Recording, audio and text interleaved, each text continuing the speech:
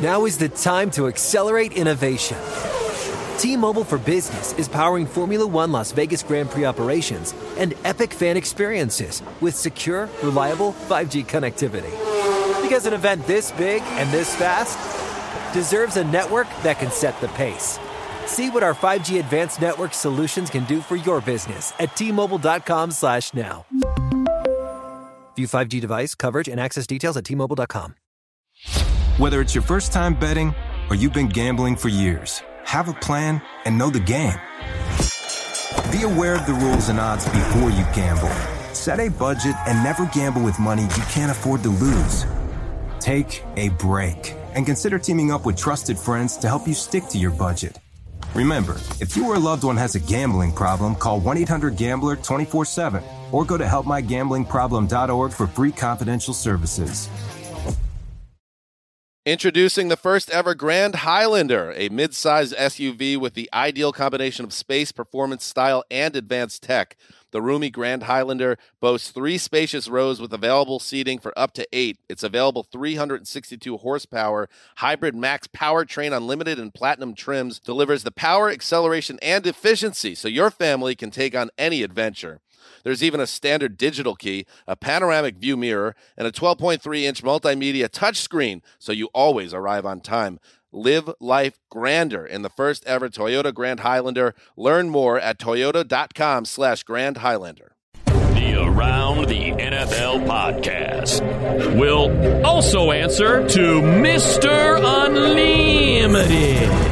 Welcome to another edition of the Around the NFL podcast presented by the United States Marine Corps. My name is Dan Hansis, coming to you from a virtual room filled with heroes. Mark Sessler, Greg Rosenthal. Week 3 preview time, boys.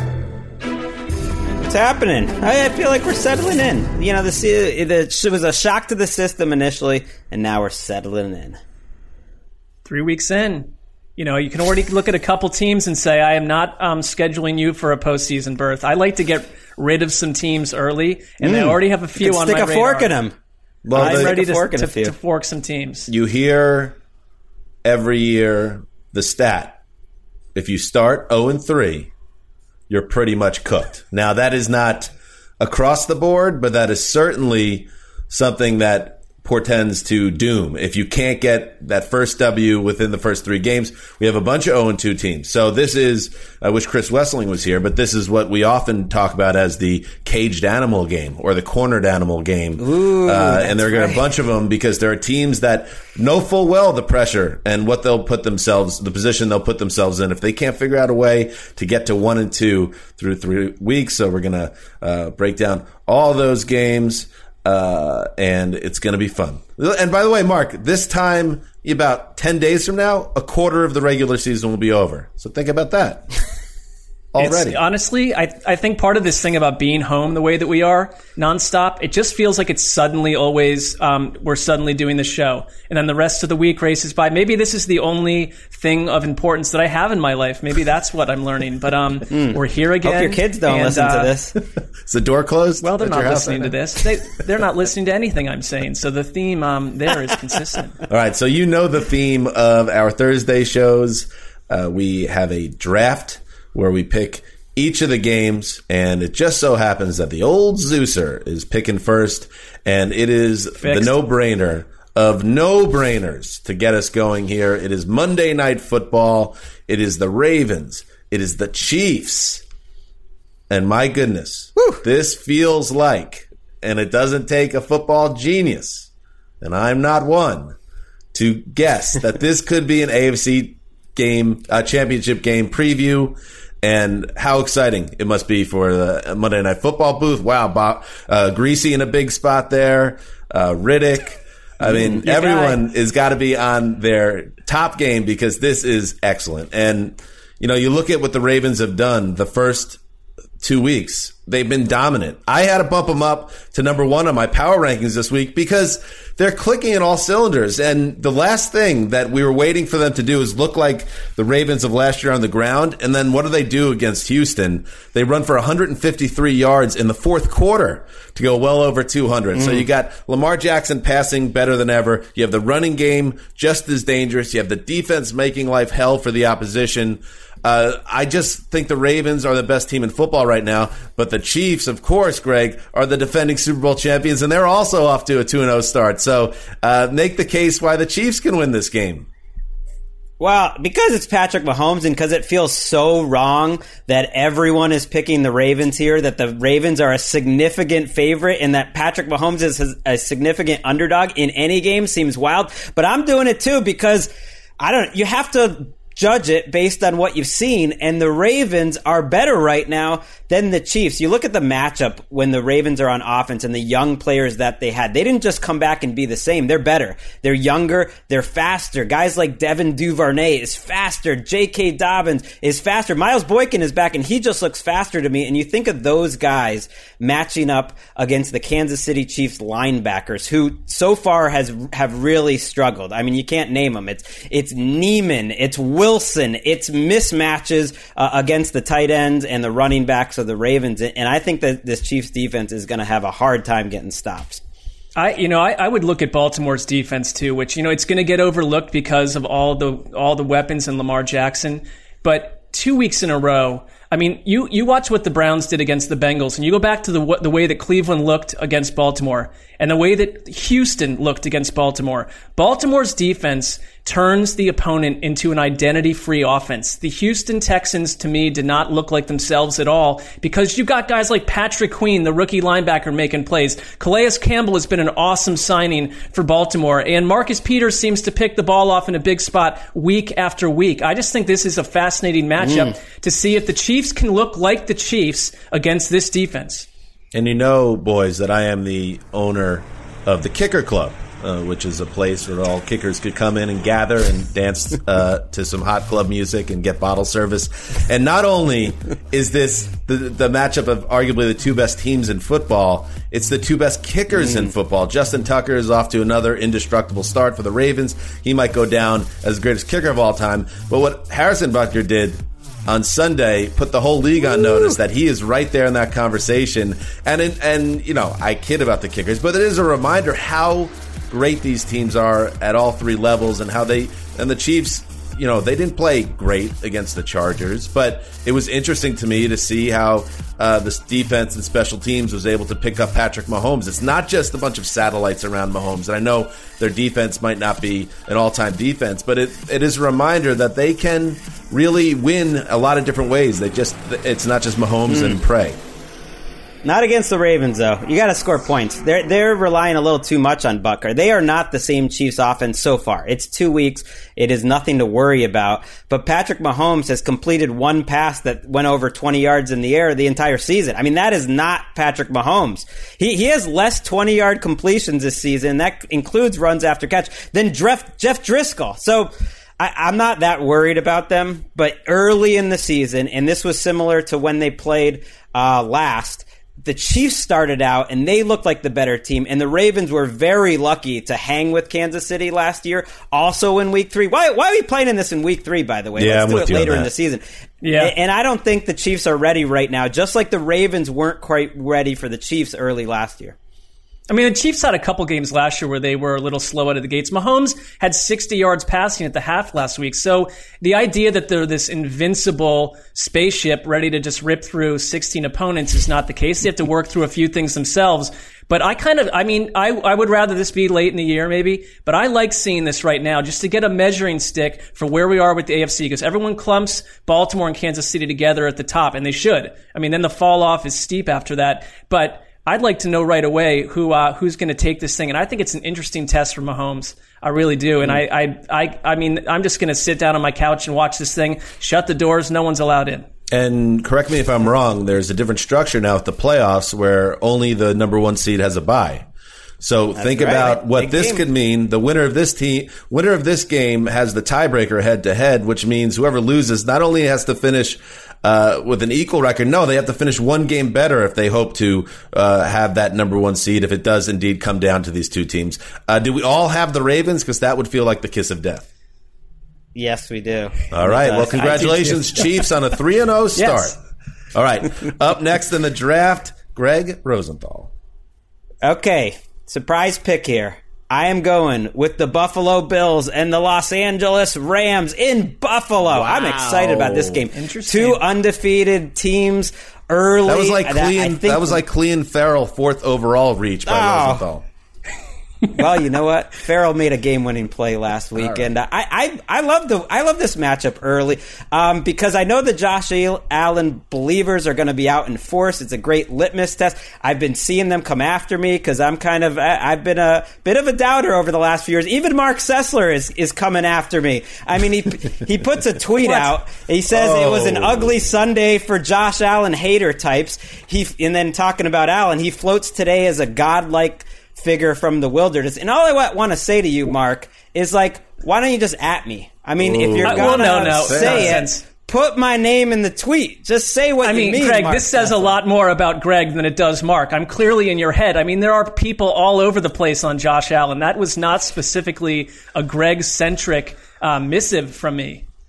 Well, maybe it should have been, because I've killed this guy, and he might be a system QB. But you know what? That's okay. Jared Goff's a system QB too. Like, that's what quarterbacks are. They're in a system, and the way they've built this system around Josh Allen's legs and short passing, which he's undeniably improved. I mean, he's been more accurate. His touch passes have been better, and the players around him are awesome. They're fun to watch, but I do have some doubts too that when he plays a better defense, and this Rams defense I think counts.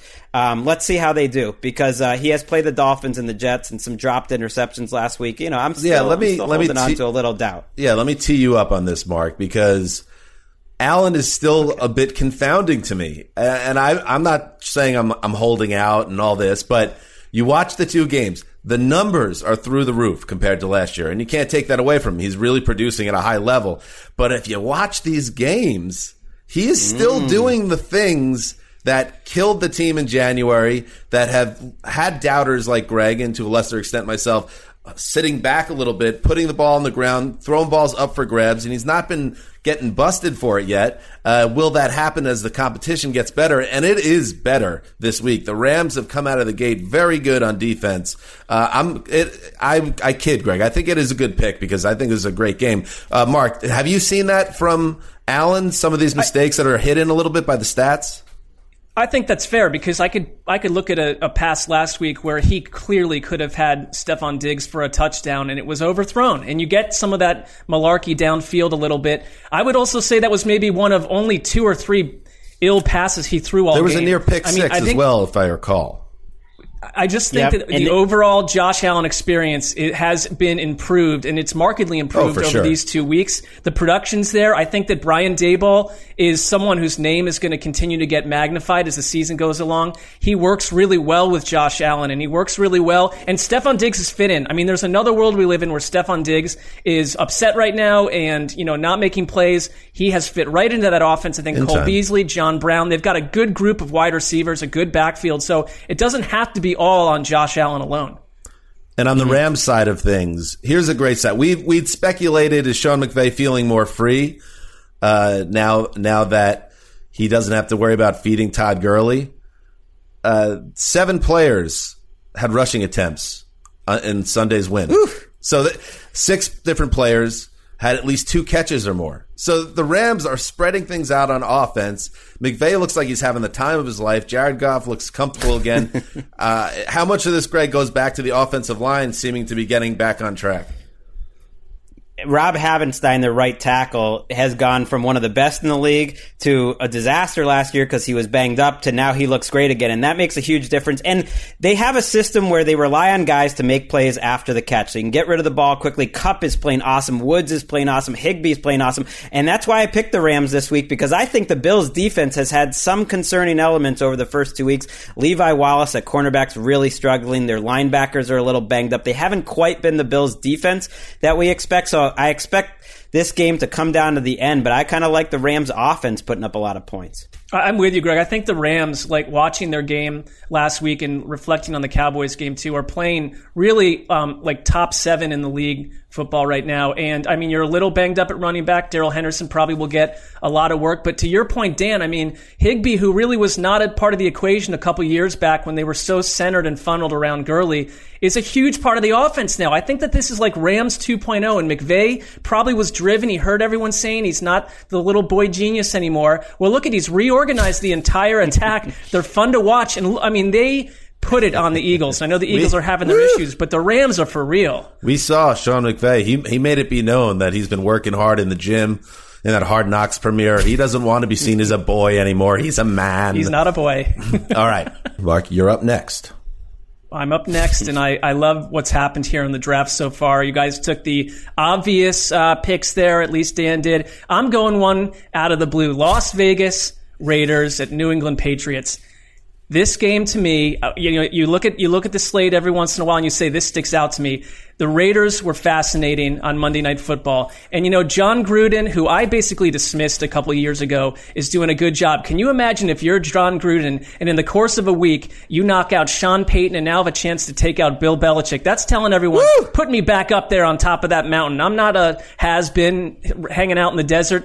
The Raiders are built around some really interesting star players, and Darren Waller, who was incredible on Monday night, and Josh Jacobs, who I think is as fun to watch right now as any running back in the league. He has completely grown as a running back in terms of his ability to catch the ball out of the backfield. I think this Raiders offensive line, which is a little banged up, Incognito out of the mix now too, that's a little bit of a concern against the Patriots team that is well coached as any sports team in all of sports right now. And I'm telling you, the idea of seeing Cam Newton go up against the Raiders, I like this game, guys. Wow, giving Belichick love even over the Tampa Bay Lightning coaching staff right now is a big call. Doing excellent work over there. I'm fascinated by this. Belichick and Gruden have always had a mutual appreciation society. And I think the way they're running their offenses says a lot about where the NFL is in 2020. I think the Raiders and the Patriots offenses are built specifically to go up against these dime defenses like the Patriots have. I think the Raiders are perfectly positioned to grind defenses which count on these cornerbacks into dust. You mentioned Josh Jacobs. They also have a great group of tight ends, including, Fabian Moreau and Jason Witten's in there blocking, and they are a power team. And I think the Patriots built their offense in a way to go up against these nickel and dime lightweight defenses and grind them down. So I think it's a mismatch this week. When both offenses have the ball, they're bigger, they're stronger, and I think they're going to have successful long drives. It's one of those games I don't expect a lot of possessions, and I don't expect a lot of stops by either defense. I thought it was maybe the kiss of death for your fantasy team if you own Darren Waller in your leagues when Bill Belichick started this week off by saying, it's been a long time since there's been a guy in the league like Darren Waller. So now you think about it, okay, so it's definitely on Belichick's radar that the Raiders offense is running through Waller. And you get a feeling that he's going to go out of his way to try to shut down Waller and see if Derek Carr and company can make things happen without that dynamic tight end. Because Waller was so important, and I know he's a little banged up this week too. He's on the injury report with a knee, so you wonder how that factors in. But he was so important every time Derek Carr needed somebody. He needed to pick up whether it was 10 yards or 3 yards or 15 yards. Waller was the guy, and that's why he only had 103 receiving yards on 12 catches, but it felt like he had 300 yards because every time they needed a play and to move the sticks, there he was. Yeah, I mean, the Saints had no answer for him. I think Bryan Edwards is an interesting rookie at wide receiver, too. And, I mean, they need some of their young wideouts to make a contribution for Derek Carr, who I think, they had 3 sacks in the first quarter. And one of those was definitely on Carr, just holding on to the ball too long, too. To me, I cannot wait to see what Josh McDaniels does, though. I think Josh McDaniels, because he's been in New England forever and had Tom Brady, it's like, yeah, we get that he's good. But, I mean, to come and create this entire offense around Cam Newton and trust Cam Newton on the ground, but also to throw the ball the way he has been and have Julian Edelman play the way he has last week. Julian Edelman, that was the best game of his entire career, and it looked like it. To me, this Patriots team, you can point out to all the weaknesses, But I don't really care about that with New England. They find a way to get it done, no matter who's on the field. Holly Hobby could run for 106 yards. You could trust Josh McDaniels with Cam Newton, but just don't trust him with a handshake. That's all.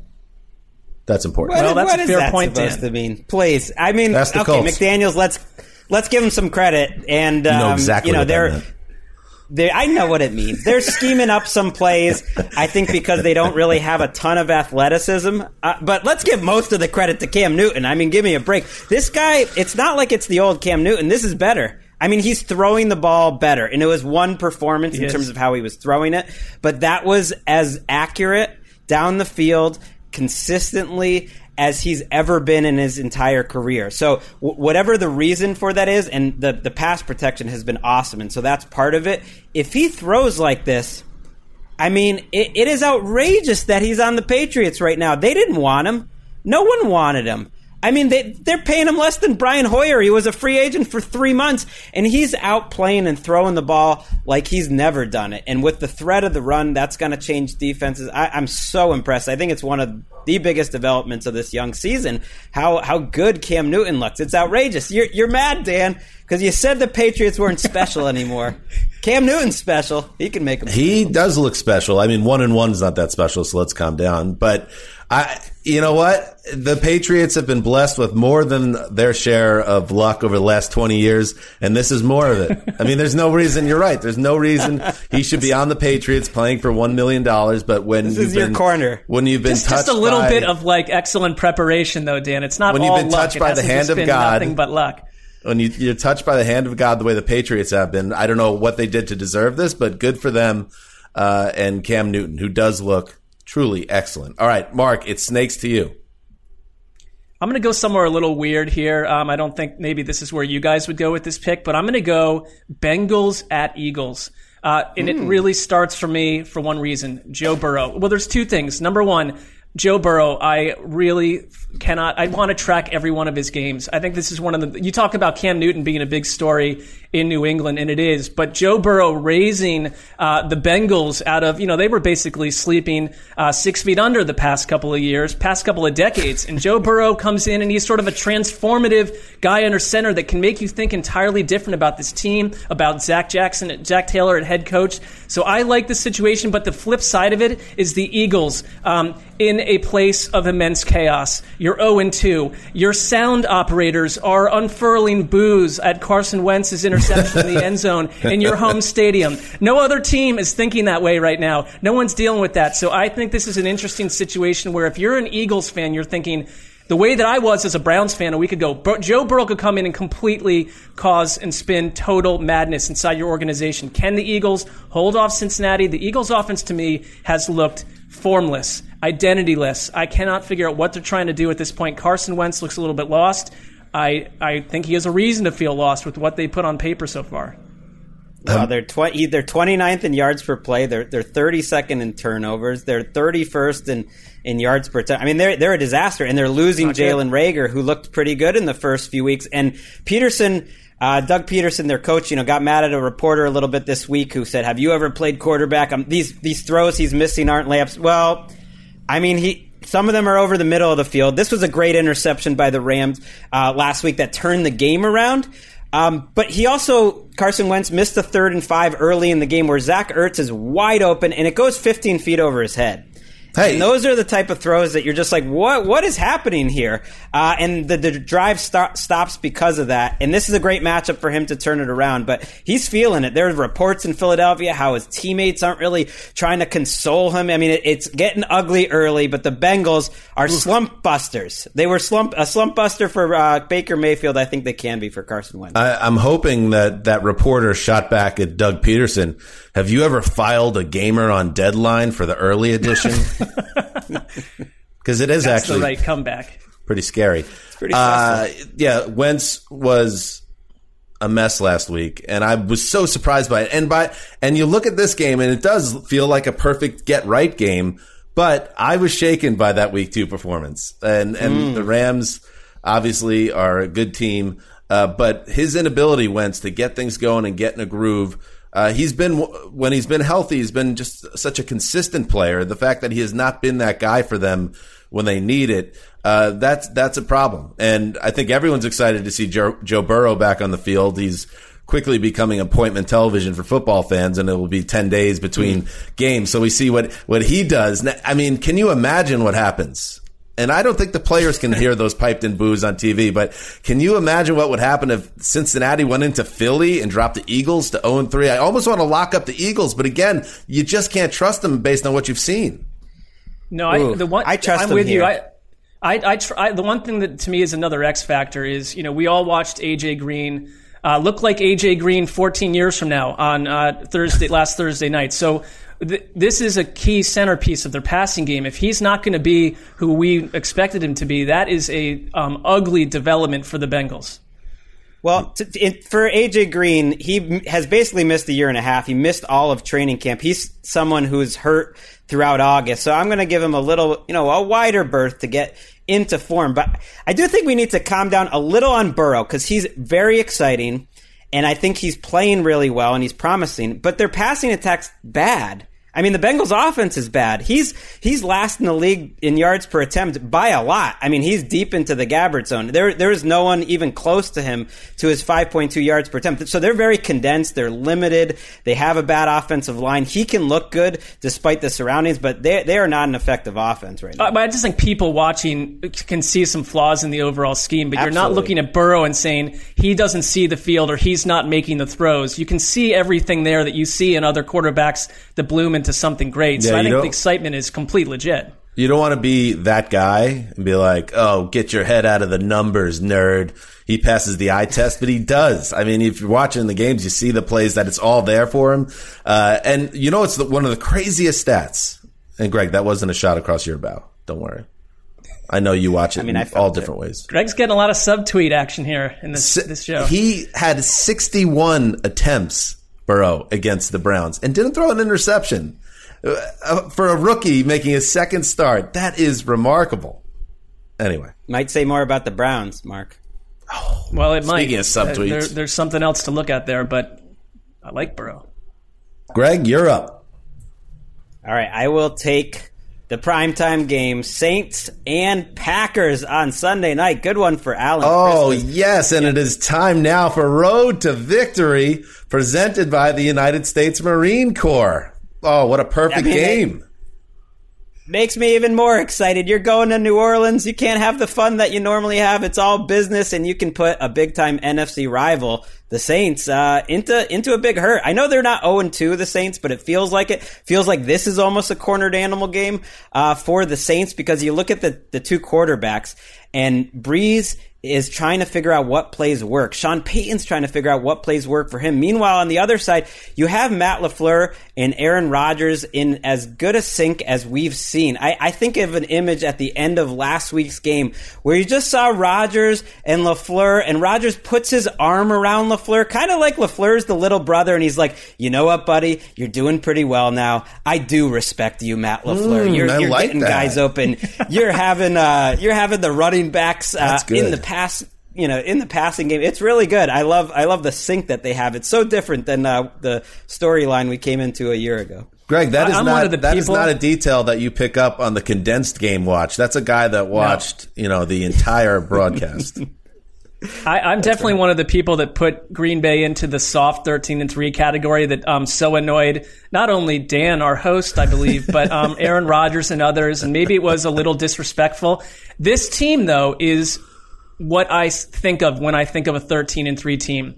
This is a much better Packers team than a year ago on offense. And I think when you're getting this MVP level version of Aaron Rodgers, it makes Aaron Jones in the running game so much more dangerous. And we saw he had 200 total yards last week, Aaron Jones, and it's a whole another dimension. And I can't believe that it was a month ago that we were basically writing Aaron Rodgers' eulogy, and now it's being written for Drew Brees. And the idea that we're watching this Saints team potentially fade in two straight primetime games, I'm just not ready to write off Brees yet. I see what you're seeing. I see the arm strength not, diminishing to some degree, but you don't think Sean Payton is in the lab cooking up a little surprise here saying, I'm not going to go out like this? Not quite yet. I'm with you, Mark. And interesting stat that popped up this week and Wes has been beating the drum on this, that Drew Brees can't beat teams downfield. His arm has become a liability to the point where the offense is being hurt by it. But if you look back at over the last 3 or 4 years, when Brees was still manning an elite offense and they were scoring a ton of points, he was near the bottom of the league every year in the average air yards per attempt stat that I like to throw around for Teddy Bridgewater. So he hasn't been a mad bomber for years now, and it's worked. So I'd be more concerned by what we saw on Monday night with his loss of accuracy, which could be a simple mechanical flaw or just a bad night, to start to pick up whether or not he's truly in a deep decline. Because saying he doesn't beat teams downfield with throws, he hasn't been doing that for a long time. It was his unbreeze, an interception that you've seen. That was just one of the worst picks he's thrown in years. If he's not accurate, who is he? I mean, that's right, what he needs Drew Brees that. Absolutely. Brings to you. He needs it, but he needs a good running game, and I think he's going to get it this week. I mean, that's the thing. I think you can minimize the pain of Drew Brees by just handing the ball off to Alvin Kamara. It is a perfect matchup. Mike Pettine's defenses are allergic to stopping the run. I mean, they've never done it.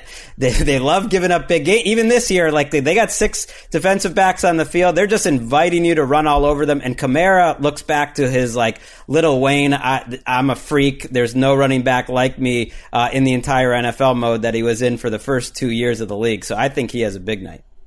Yeah, I'm with you on that. And keep an eye on what's going on with Davante Adams and his health. He exited week 2 with the hamstring. I saw it again in the week 2 win for the Packers. There are yards being left on the field by these non-Davante Adams pass catchers. As much as we want to pump up the Allen Lazards and the MVSs of the world, they're going to need to be better if Adams is compromised or not around for the Packers. Okay, I'm up. Snake into me in a big spot. All right, let's start here. Speaking of cornered animal game, the Houston Texans have to go up to Heinz Field now to face the Steelers, and this has been the unholy terror trio of the NFL to start the season for the Texans. Oh my goodness. Chiefs, Ravens, Steelers on the road, 1, 2, 3, and you got to win one of these games to really be a player. And I listen, this Bill O'Brien Texans team doesn't have a good vibe around it right now.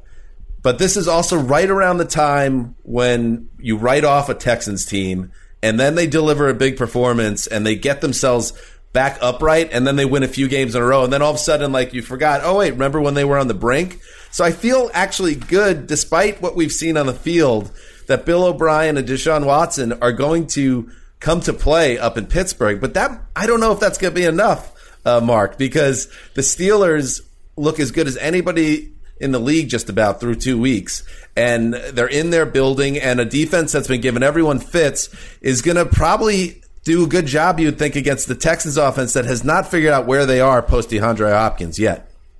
Yeah, I mean, I guess you could make a case and say we don't know who Houston is right now because they've played the Kansas City Chiefs and the Baltimore Ravens. What it tells me is this is a playoff team of old, potentially still, but one that is not at the upper echelons of the AFC. And if I count on one thing in this game, it's Pittsburgh's pass rush. It's TJ Watt. And I don't know, if you're Houston, how you counteract that. When I look at this offensive roster, who is extremely special outside of Deshaun Watson? What does he have around him that if you're Pittsburgh's defensive coordinator, you are absolutely being kept up at night? I'm not trying to harp on DeAndre Hopkins being sent away, but the wide receivers who are adequate are not making a difference. Not in these 2 games. This is another team that I thought was rendered rather formless over the last 2 weeks. I'm trying to figure out who the Texans are right now. Right, they're searching, because you know what they don't have is Deshaun Watson running the ball either. His rushing yards have gone down each year. Remember his rookie year where the offense is kind of built around his athleticism? That's not there right now. I think their offensive talent's fine except for the line, but we just saw it. You just warmed up against a Chiefs defense that loves to blitz, and you didn't really protect them. Then you play the Ravens who love to blitz. How about we play the best pass rushing team in the league on the right side? It's TJ Watt. He is the best pass rusher in the NFL right now, and he's mostly going to be lining up against Titus Howard, one of those draft picks for the Texans who it looks like they've missed on, and they need to hit their draft picks because they don't have any draft picks. So when they miss it, it really hurts double.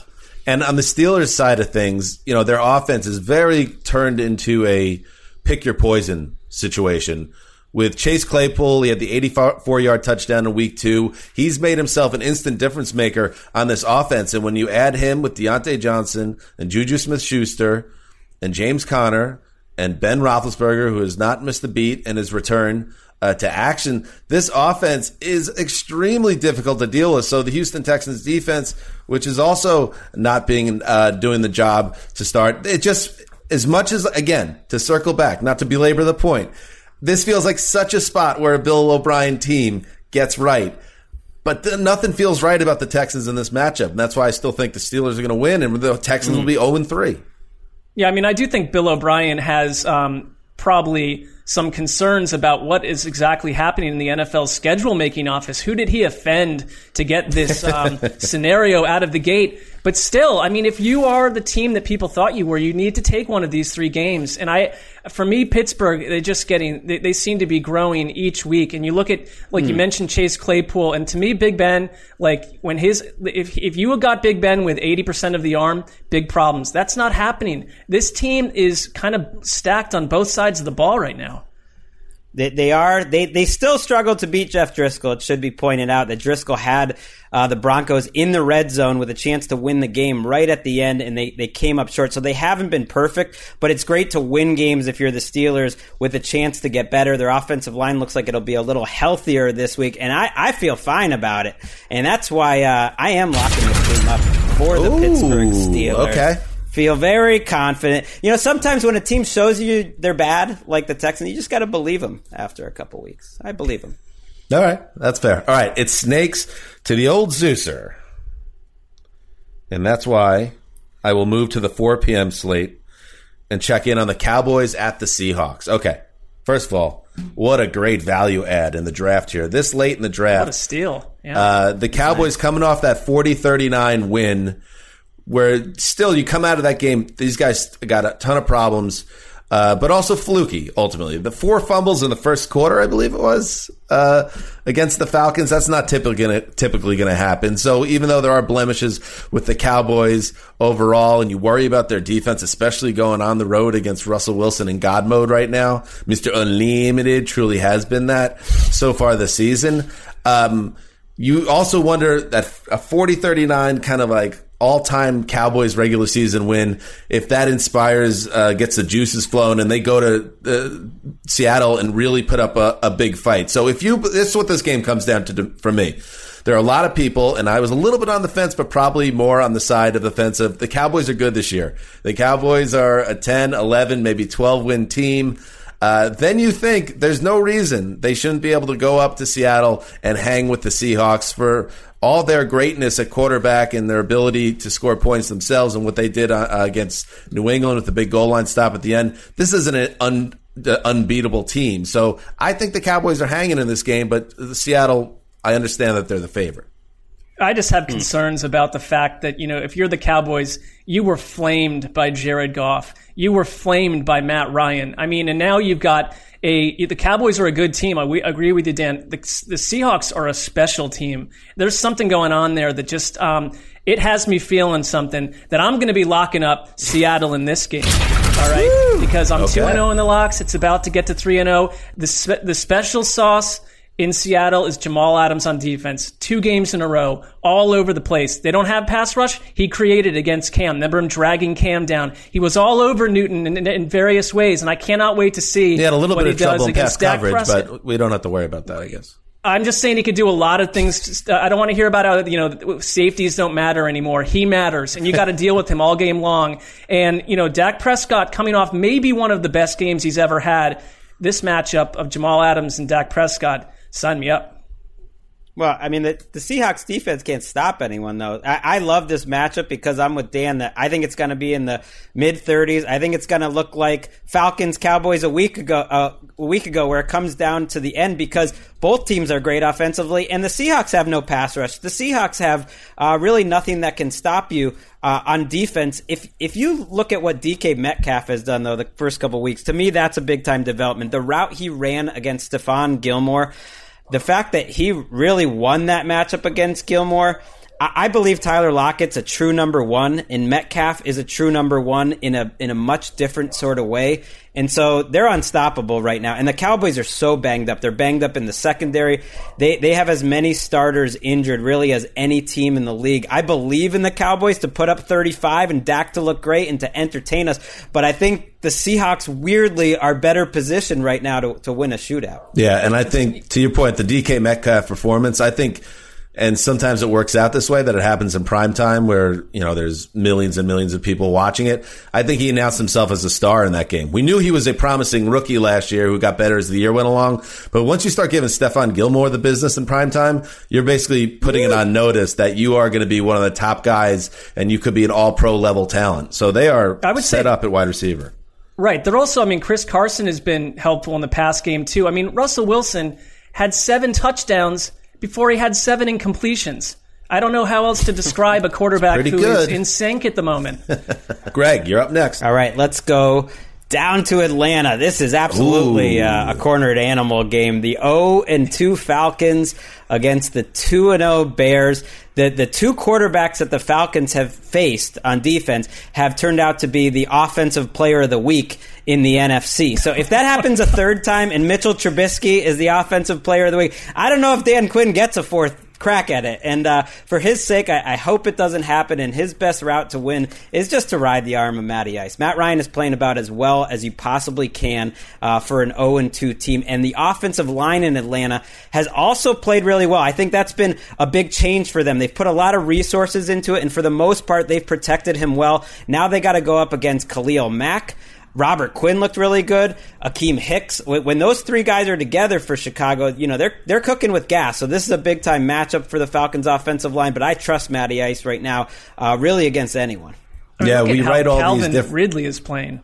We write all these columns over the summer in our writing duties for the .com. One of them was the Superstar Club. I had Calvin Ridley in there, and I'm feeling really good about that through 2 weeks. He was very good for them the last couple of years, but there's something different in what's going on with him right now where you get the feeling this could be one of those 1,400 double-digit touchdown seasons that are shaping up right now. I just got to wonder, you got to wonder in some of these NFL teams what is happening inside the locker room, because the Cowboys last week, you got the Falcons offense playing as well as it ever has. The Cowboys had a 2% chance to win the game at one point last week, and the Falcons defense allowed Dak Prescott and Dallas to score on 7 of their last 8 drives.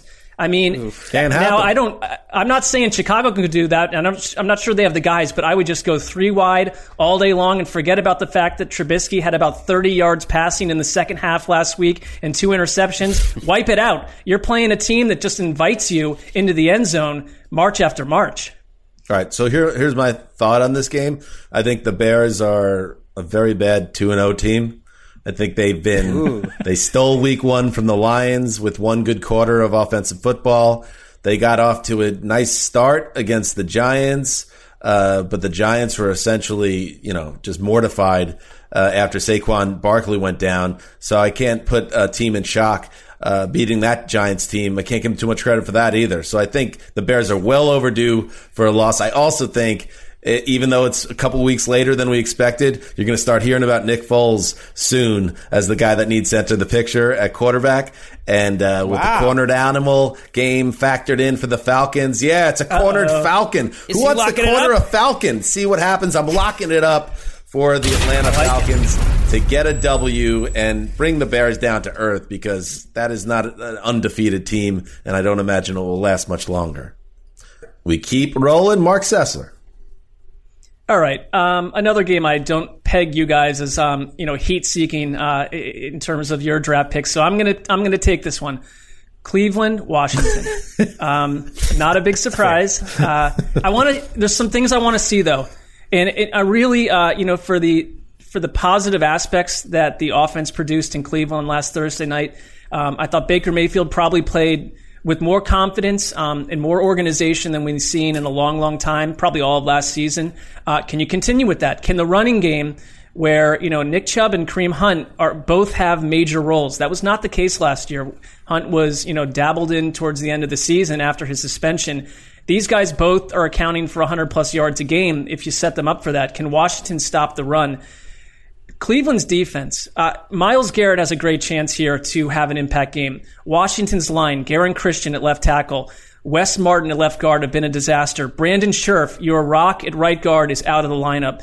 So Haskins, who has 7 sacks in the first 2 weeks and a lot of pressure, this is an offense that put up one drive last week of more than 20 yards. And, you get 45, 50 minutes into the game. They only had one drive over 50. So the offense has issues. Cleveland really, I understand they're still figuring themselves out a little bit on defense. They're getting healthier. They've got some guys back in the secondary. There's really no excuse to lose this one. I mean, Cleveland, you'd like to see them pick up where they left off and control both sides.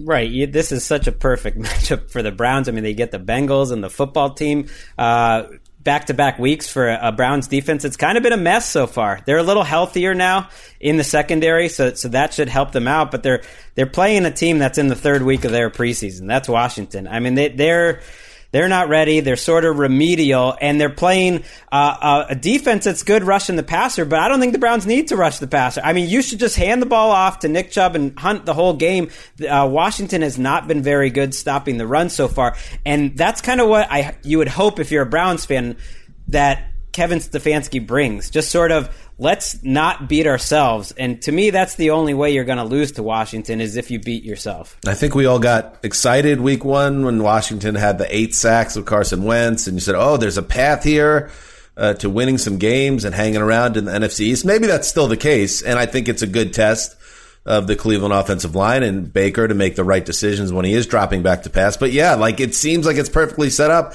that if Stefanski does the right thing, that you don't put this on Baker Mayfield and you lean on this running game that was so dominant in week 2.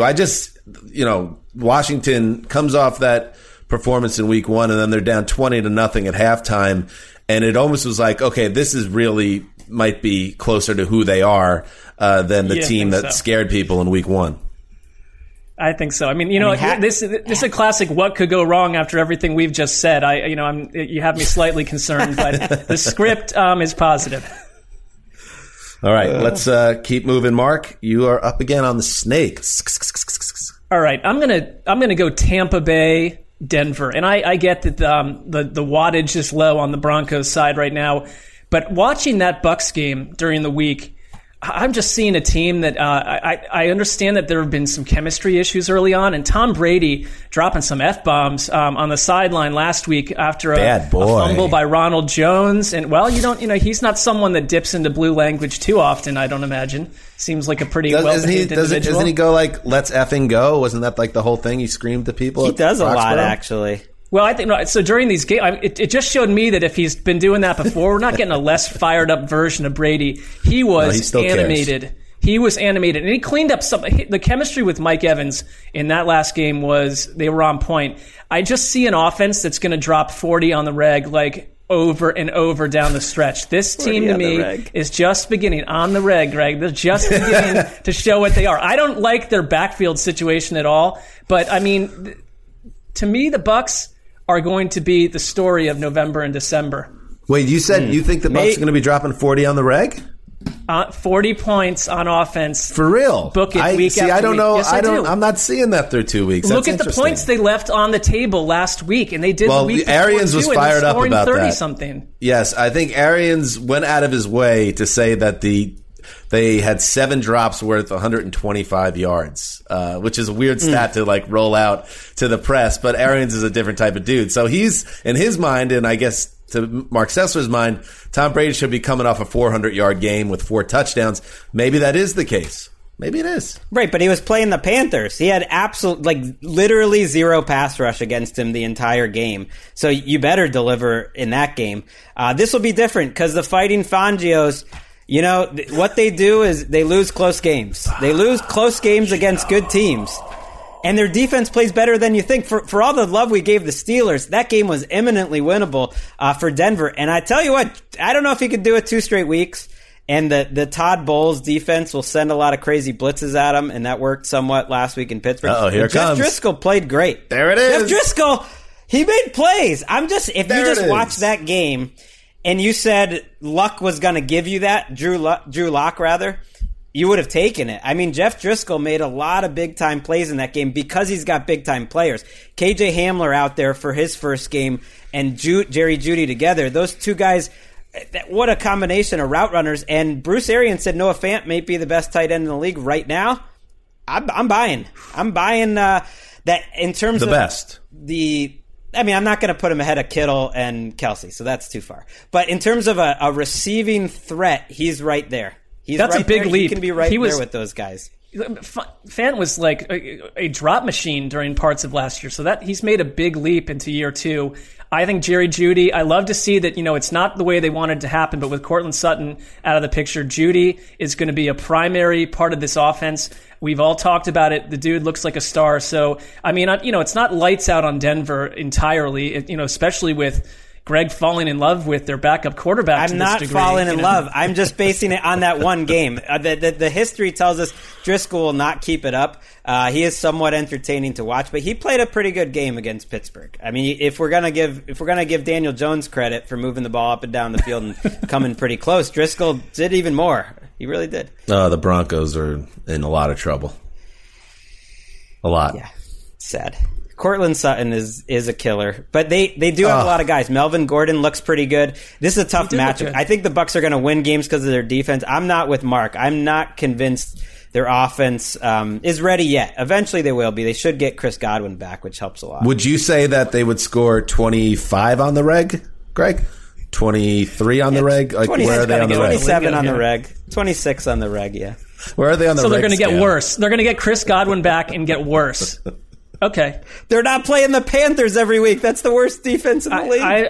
I'm telling you, and I didn't say it was right now. I said in November. They would be the story of November and December. Check back with me in 2 months, gentlemen.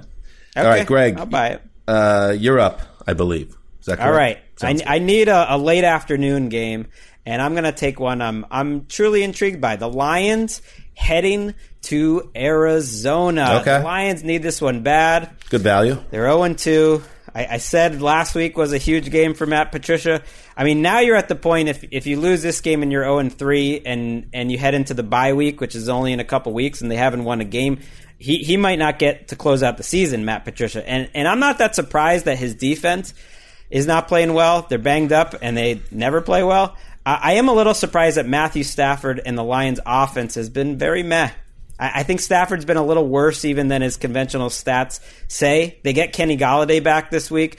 I'm not ready to crown this Cardinals defense just because they slowed down Washington. So this should be an opportunity for Matthew Stafford and Golladay in that backfield to put up some more points because we expected a lot out of this offense. They've been pretty average so far through 2 weeks. They have been. I mean, I feel like we just haven't really had a chance to see what Darrell Bevell and the Lions wanted to do with this offense yet. I mean, 3 or 4 weeks ago, no one was saying Adrian Peterson would be in the backfield. Well, because Galladay's not been on the field. I mean, Adrian Peterson has had to come in for what has been a really disappointing performance so far from DeAndre Swift. I mean, forget just the week 1 stuff. He just hasn't been the guy on the ground they thought either. So either that happens or it doesn't. But I'm with you that it's been a very disappointing start for an offense that a lot of people talked about as being potentially high-powered a month ago.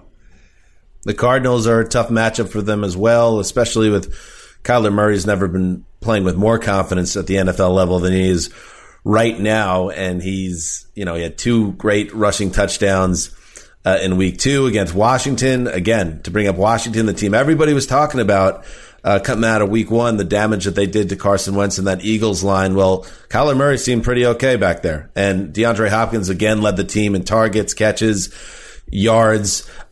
This feels like a great spot for the Cardinals to be 3-0 and everyone in the league talking about them coming out of Sunday. I don't think these two teams are so far apart. I really don't. I guess I got to see a little bit more out of Arizona. They're 2 games in terms of their opponents. I do think Jeff Okudah, the number 3 overall draft pick for the Lions, is a guy that they'll probably look to attack. I mean, what Aaron Rodgers did to him was unfair. I mean, he just went after him the whole time, and if it wasn't for a couple mistakes by the Packers receivers, it would have been about 180 yards on this one guy. And this is where, like, the lack of a preseason, he reportedly struggled in camp.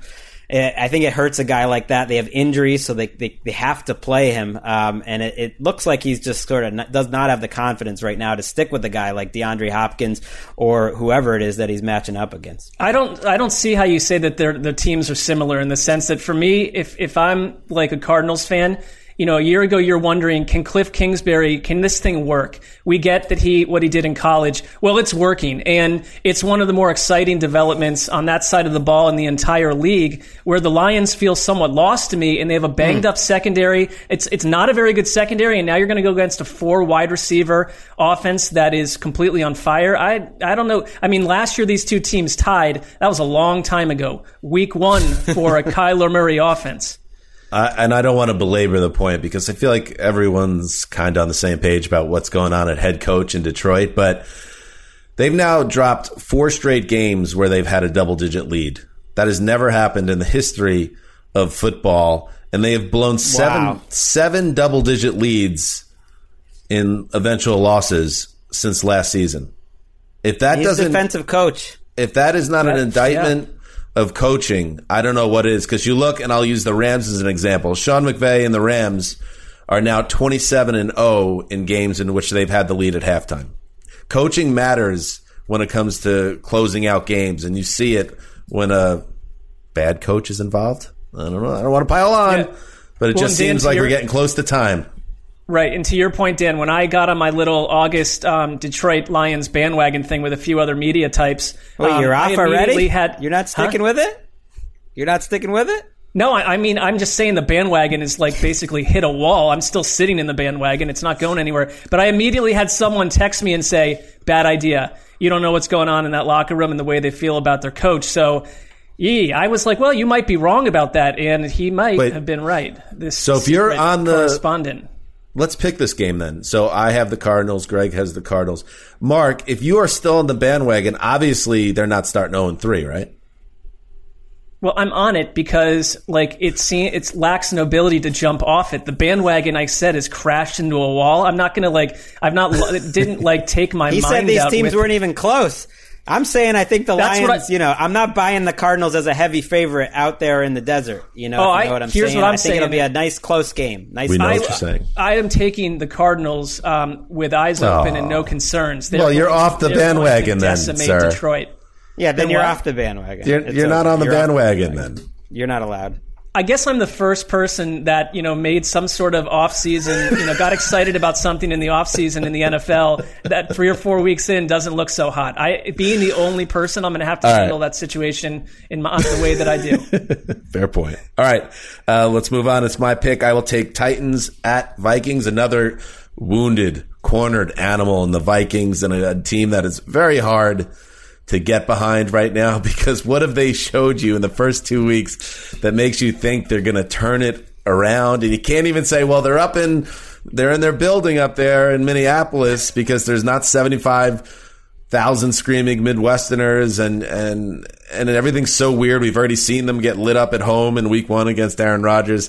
So I still, speaking of bandwagons, Mark, I was on the bandwagon of the Vikings this summer, and I said this team had the highest floor of any team in the NFC, I thought. I can't get off the bandwagon, but if you can't be on the bandwagon, Mark, I guess this is my point, but then also not be on the bandwagon. So that's why I still think the Vikings, in spite of all their problems, have enough to get the ship righted, but the ship doesn't get righted if you get bombed out again in week 3 in your building and you head into the quarter pole of the season at a winless mark. So I think the Vikings get right. I'm putting this one on Mike Zimmer. I'm putting it on Big Mike's shoulders and saying, hey, get this team coached up, get this team ready, and beat the Titans, because it's not going to be an easy one either. This is a tough game, Greg, and once again, Ryan Tannehill, a lot of people in the football cognoscente. Mm-hmm. Yeah. You gonna said Tannehill was one and done. It was not going to be the same guy, but he looked just like the Tannehill of 2019 this past Sunday. Yeah, against the Jags, and this is another favorable matchup where I think he'll be protected well. They're a little healthier up front. This was the game that I had the hardest time picking for in my column this week. Also, it's going to be on Game Day View. Check that out on NFL Network Friday nights, 8 p.m. DVR it. And I was thinking the same way as you were, Dan, that's just like, well, this is one of those games that a decent enough team, a good coach that has some talent finds a way to win. And I think the Titans have been a pretty soft 2-0. I think they've played two so-so teams, and they've had a little bit of luck in both of those games. But you know what? I just couldn't do it because I don't know, that I just have to trust that the Vikings' problems that they've shown are potentially going to continue because they seem just personnel related. Their defensive line, other than Ngakoue last week again for a second straight week, was miserable. I don't expect Kirk Cousins to be that bad, but the receiver group's pretty rough. And then you have the cornerbacks are struggling. You're having to have the safeties help out the young cornerbacks, so that hurts them in the running game. And then you just start like adding up all these different problems. And by the end of the week, and maybe it's because I watched that Vikings-Colts game last and seeing Kirk Cousins 6 for 23 for 59 yards and 3 interceptions in the middle of the fourth. I just couldn't pick them. I couldn't do it. The Titans are too professional. What they do is they beat bad teams lately, and they deserve the respect of my pick. And that's the highest respect you can really have. I mean, Greg going through a personal crisis over whether or not to pick the Vikings. I see a team in crisis. And, I mean, to your point, Greg, they have 4 quarterback hits and 2 sacks over 2 games. The defensive line is providing no pressure. I mean, the secondary is getting swallowed up. There's nothing here that Mike Zimmer does well that the Vikings are doing well. It's just not matching up. I don't think this is a team that finds its way necessarily. I think they're just probably a 6-10 type of team that got a really bad start. And but you still got to win 6 games then at some point. Well, you got to win 6 games at some point.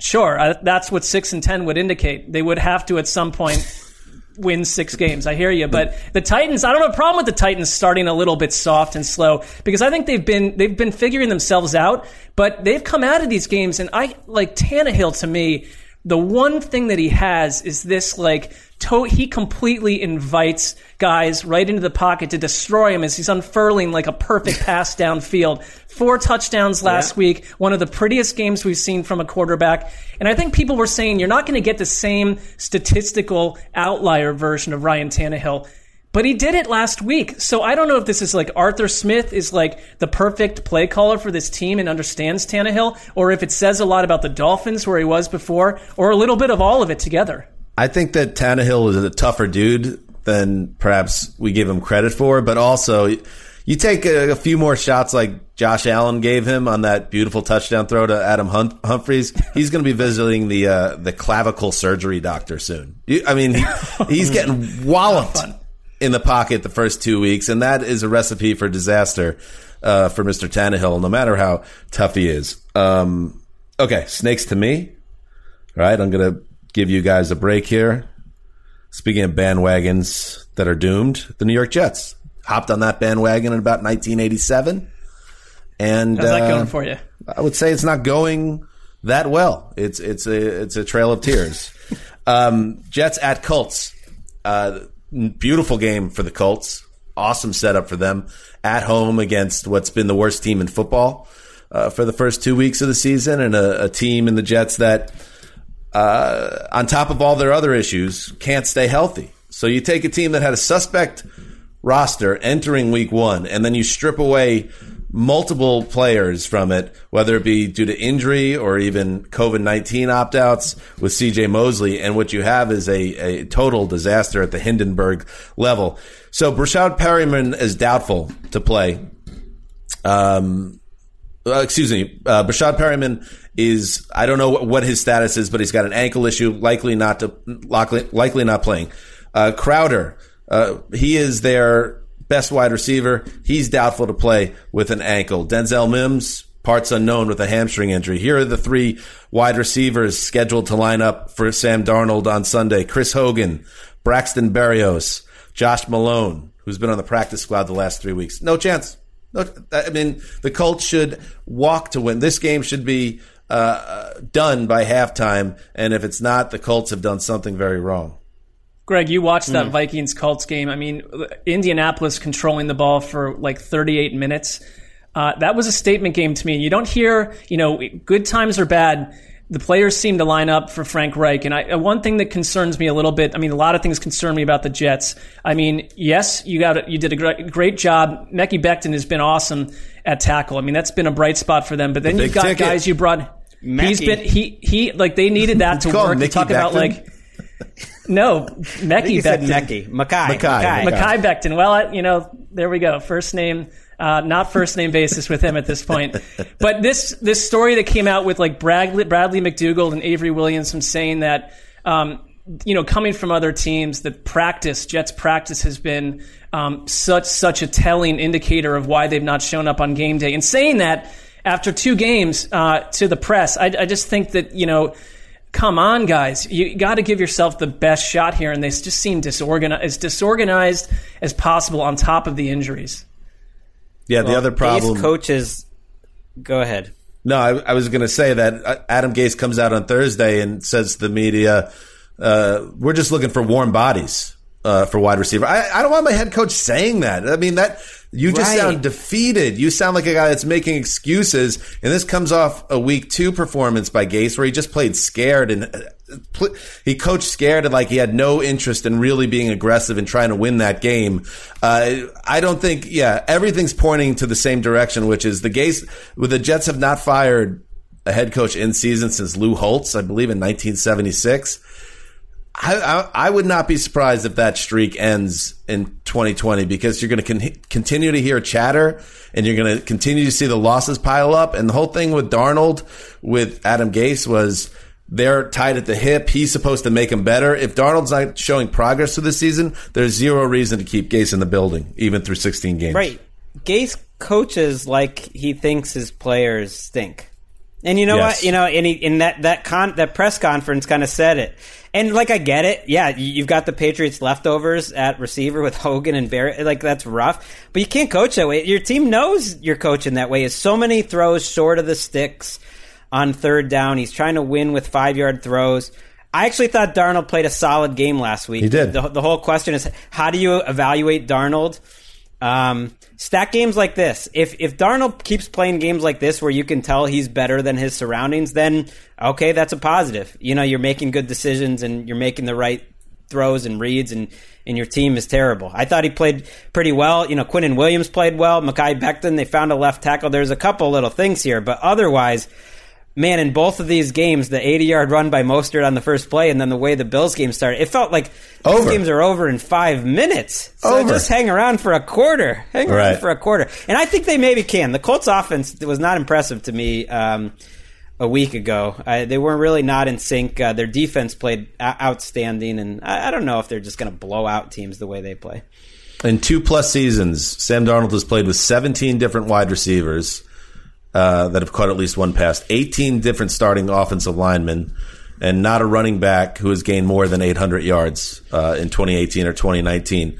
It's good to get Gore in there. They're kind of building the offense around Gore. I thought Le'Veon Bell was a progress don't get me started on that. All you Frank Gore people getting a lot of runs. All you Frank Gore people get so quiet once the season starts. Once he delivers one of his I thought he had a couple good runs. No, one of his signature 22 for 63 games. Get Michael Pirine in there. Get the kid in there. Frank Gore, with all due respect, Greg, progress stopper.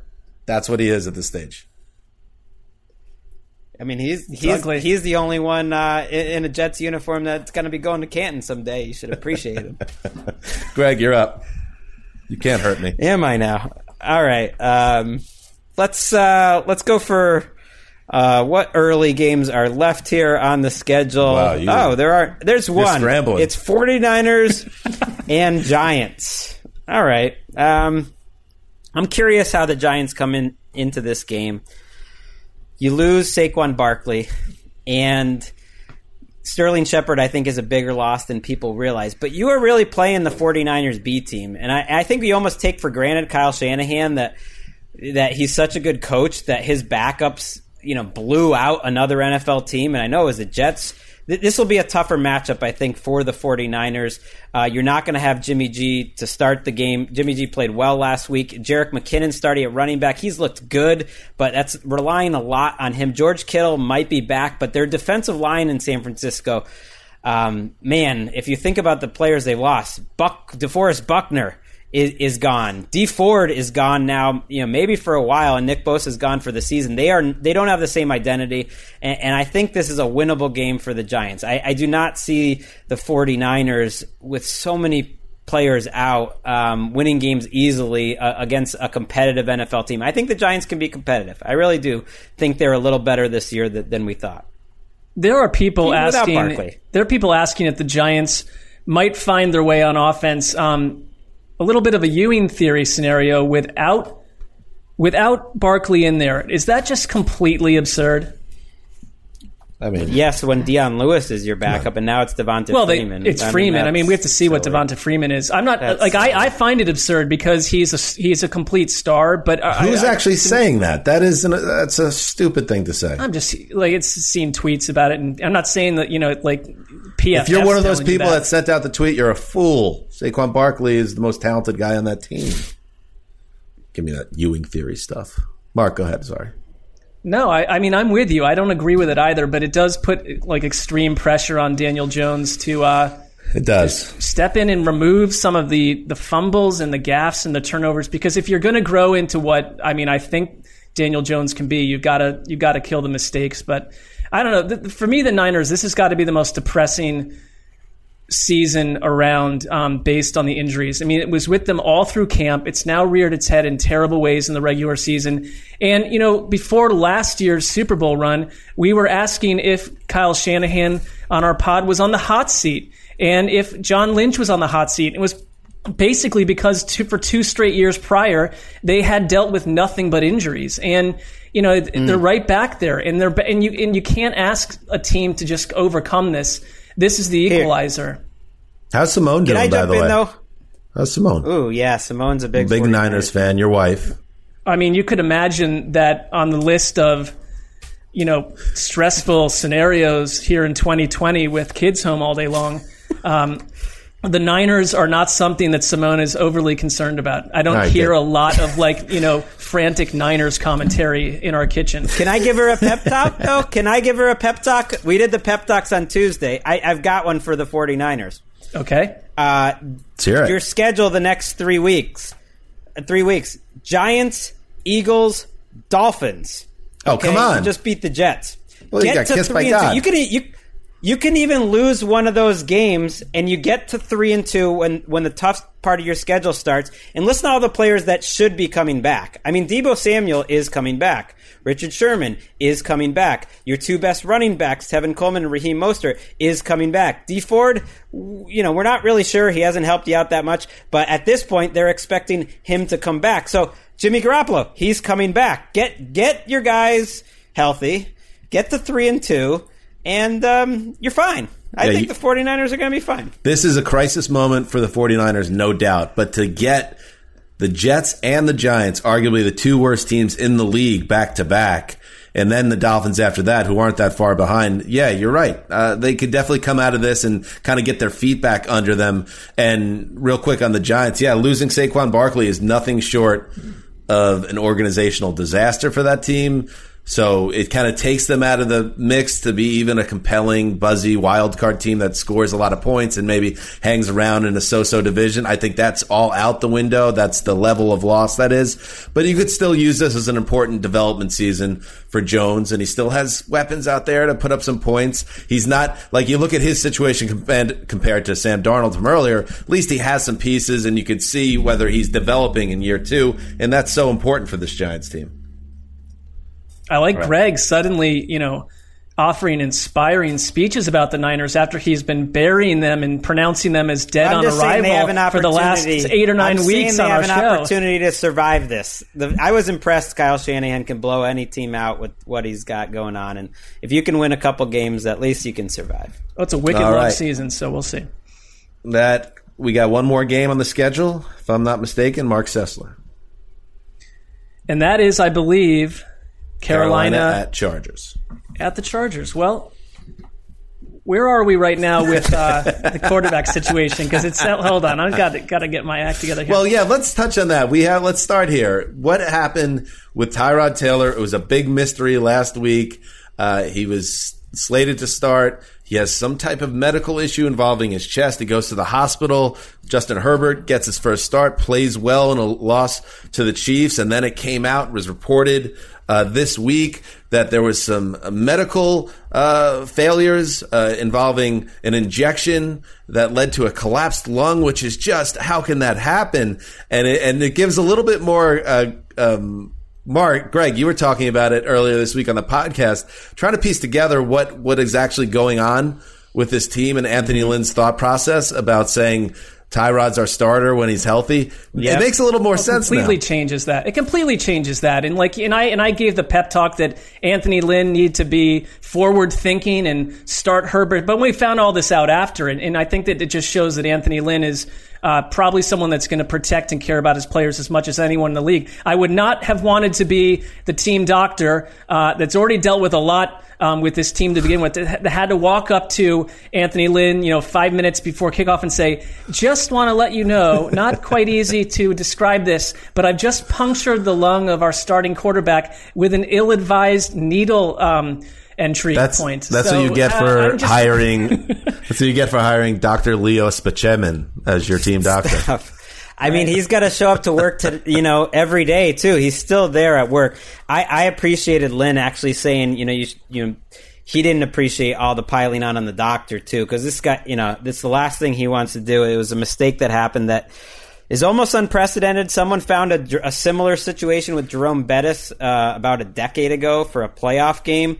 But it's going to change Tyrod's career, and they might get sued, the Chargers, for it, and the money could be involved. But for now, Justin Herbert steps into an unbelievable matchup for his first start that he knows about going into the whole week. Because the Panthers, I have the craziest stat I've seen in this entire NFL season is that the Panthers almost have a Golston through 2 weeks. That's our old word for not having a QB hit or a sack in a game. They have one QB hit, but that's not even the craziest stat. The craziest stat is, according to Pro Football Reference, they have a total of 3 pressures in 2 games this season.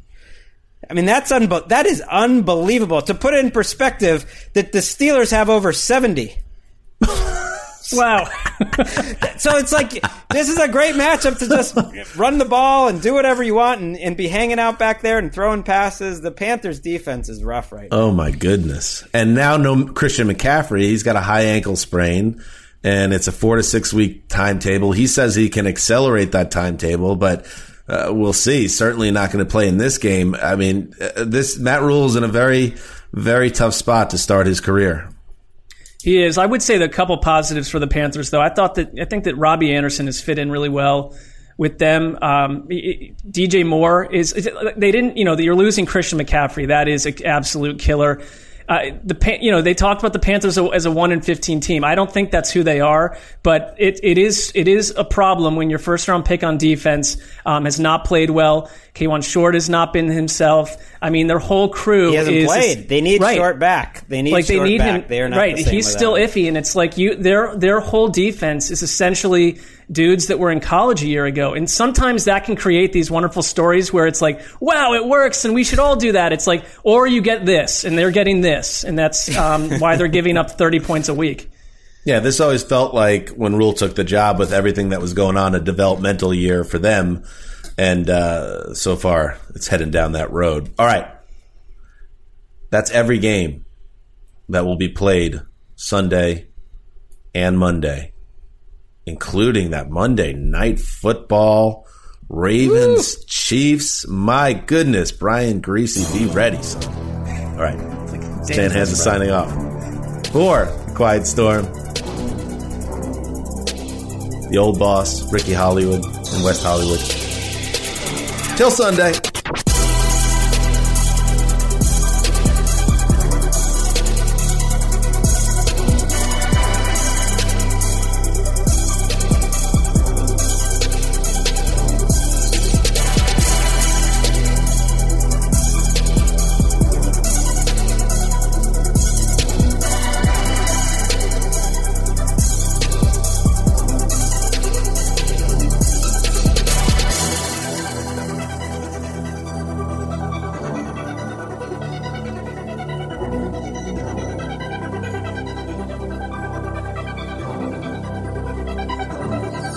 This is Holly Fry from Stuff You Missed in History class. The national sales event is on at your Toyota dealer, making now the perfect time to get a great deal on a dependable new SUV, like an adventure-ready RAV4. Available with all-wheel drive, your new RAV4 is built for performance on any terrain. Or check out a stylish and comfortable Highlander with seating for up to 8 passengers and available panoramic moonroof. You can sit back and enjoy the wide-open views with the whole family. Check out more national sales event deals when you visit buyatoyota.com. Toyota, let's go places.